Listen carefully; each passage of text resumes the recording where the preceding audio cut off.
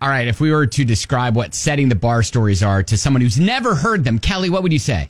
Examples of what not to do or situations we hope you don't find yourself in. Now, look, I could almost justify the theft in the first part of this story. You can justify theft? I could almost. All right. All right. But it's the other one that I'm like scratching my head. So, yeah, if you can manage to make it through the day without stealing toilet paper from a fast food restaurant, as well as the pipes, you're doing okay. Oh, wow. Okay, so maybe you were thinking if there's a bathroom emergency and you really needed some TP, okay. Yeah. I mean, but it went sideways at the pipes?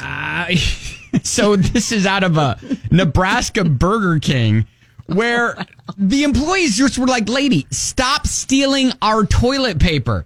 Uh-huh. Here's a representative from the Lincoln Police Department kind of breaking down what they know. The Burger King near 60th and Havelock had some issues with a female coming into the store and taking toilet paper from the bathrooms. They had confronted her and told her to stop stealing the toilet paper. Yeah, After she left, they noticed she had actually taken pipes from the toilet that connected the toilet to the wall. Yeah, wait. What are you going to do with those? Can you sell that at a pawn shop for money? I don't understand. Yeah, stuff the pipes down her pants. Okay. And police estimate that it's around a $45,000 theft. Oh my gosh. So she's done this a lot. I guess so. Yeah. Wow. So and they're just like, listen, you need to go to the store if you need to purchase your toilet paper.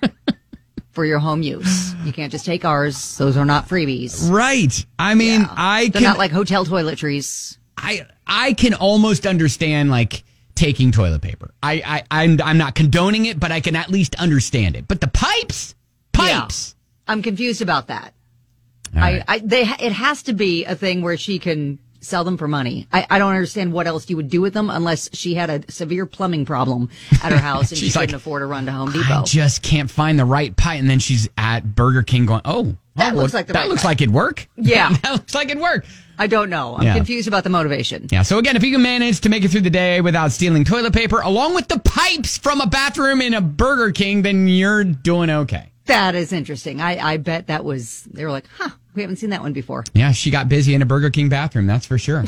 And that is your setting the bar.